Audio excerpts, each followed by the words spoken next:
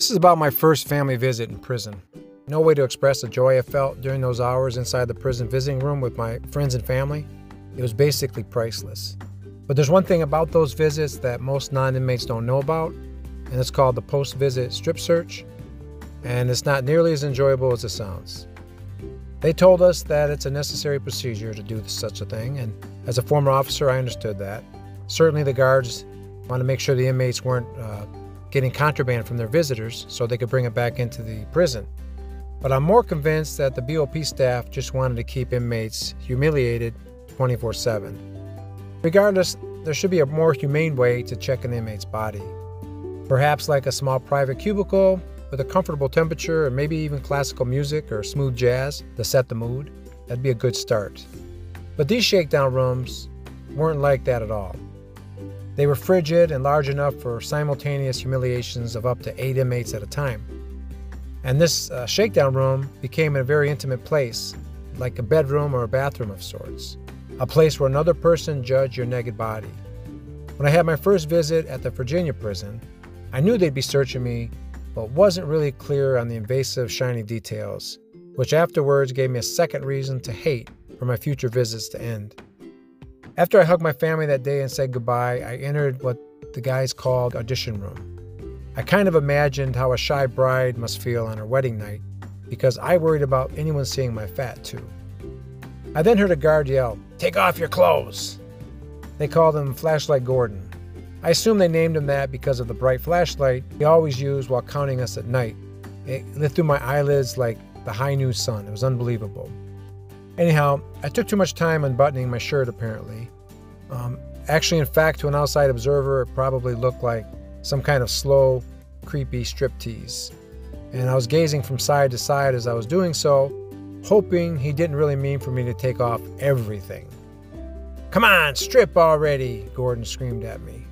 "Be patient with me, this is my first time," was the only thought I could muster. Nevertheless, I slowly finished removing my clothing and folded it onto the nearby chair. I stopped disrobing when I got to my boxer briefs, and then stared at this mean dude. Despite the cold, sweat beaded up on my bald head. "Come on, take that off," he yelled. Okay, I'm not an exhibitionist by nature. This is a bit humiliating. Give me a second, okay?" I screamed these words inside my head. There I stood, cold, sad, and naked. I waited for the man to give me additional instructions, half wondering if he was comparing, and I'm sure he was. He finally said, "Lift your sack," while simulating his own sack lift. I complied, of course. Then he said, "Turn around and spread them." "Spread them?" I asked. "Yeah, turn around, bend over, and spread your ass cheeks." I turned around slowly, hoping he'd stop me to say, "I'm joking," but he didn't. As I bent over and held the spread, I started thinking about how far I'd fallen and wondered how my life had got to such a low point. I once was a respected Detroit police officer picked by the Secret Service to be one of the few officers on the Pope security detail for his Detroit visit. I was the officer who ordered several New York Yankee players to enter back into the dugout when people began throwing firecrackers on the Tiger Stadium outfield. I was the officer who comforted Rosa Parks when she became a victim of a violent crime. But at that moment, my keister hung out in the air-conditioned wind while some guard, a man no less, walked towards me with a flashlight in his hand. Talk about a turn of events. Nevertheless, if this guy Gordon started to say the same words my dentist once said, which were, "Relax, you're going to feel a little pressure," well, I planned on turning around and belting him in the nose. As he got closer, I bravened up and asked him, "Hey, what are you going to do with that flashlight?" "Listen, Hines, grow up," he said. "Now turn around and spread them, and wait till I'm finished." Once again I complied, but asked myself, over and over, finished doing what? The next thing I knew, his mag light was about an inch from where light has never shone before. He said, "You're going to feel a little heat, Hines." What was he talking about? He nearly burned off a hemorrhoid. He didn't need to tell me anything.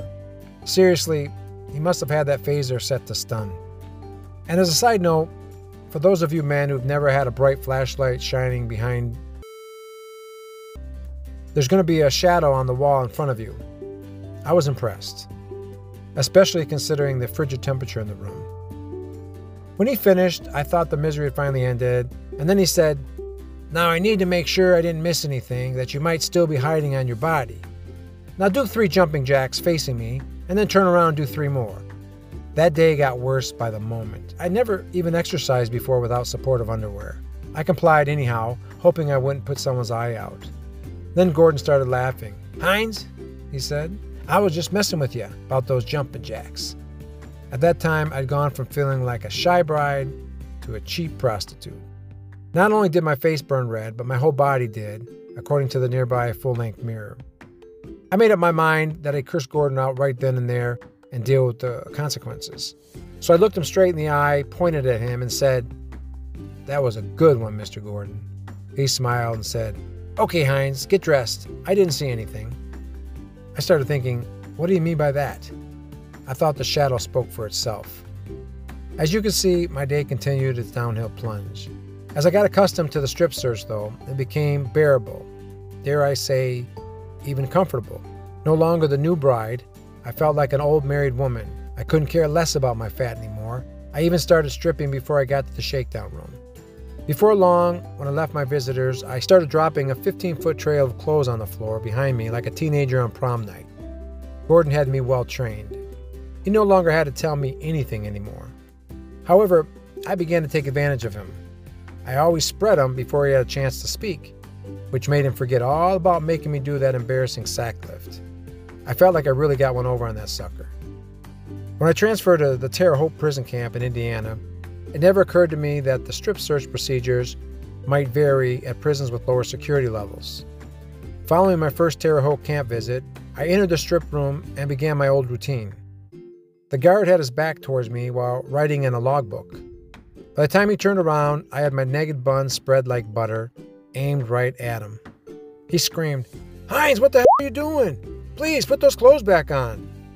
He looked at me as if he was also thinking, what a pervert this guy is.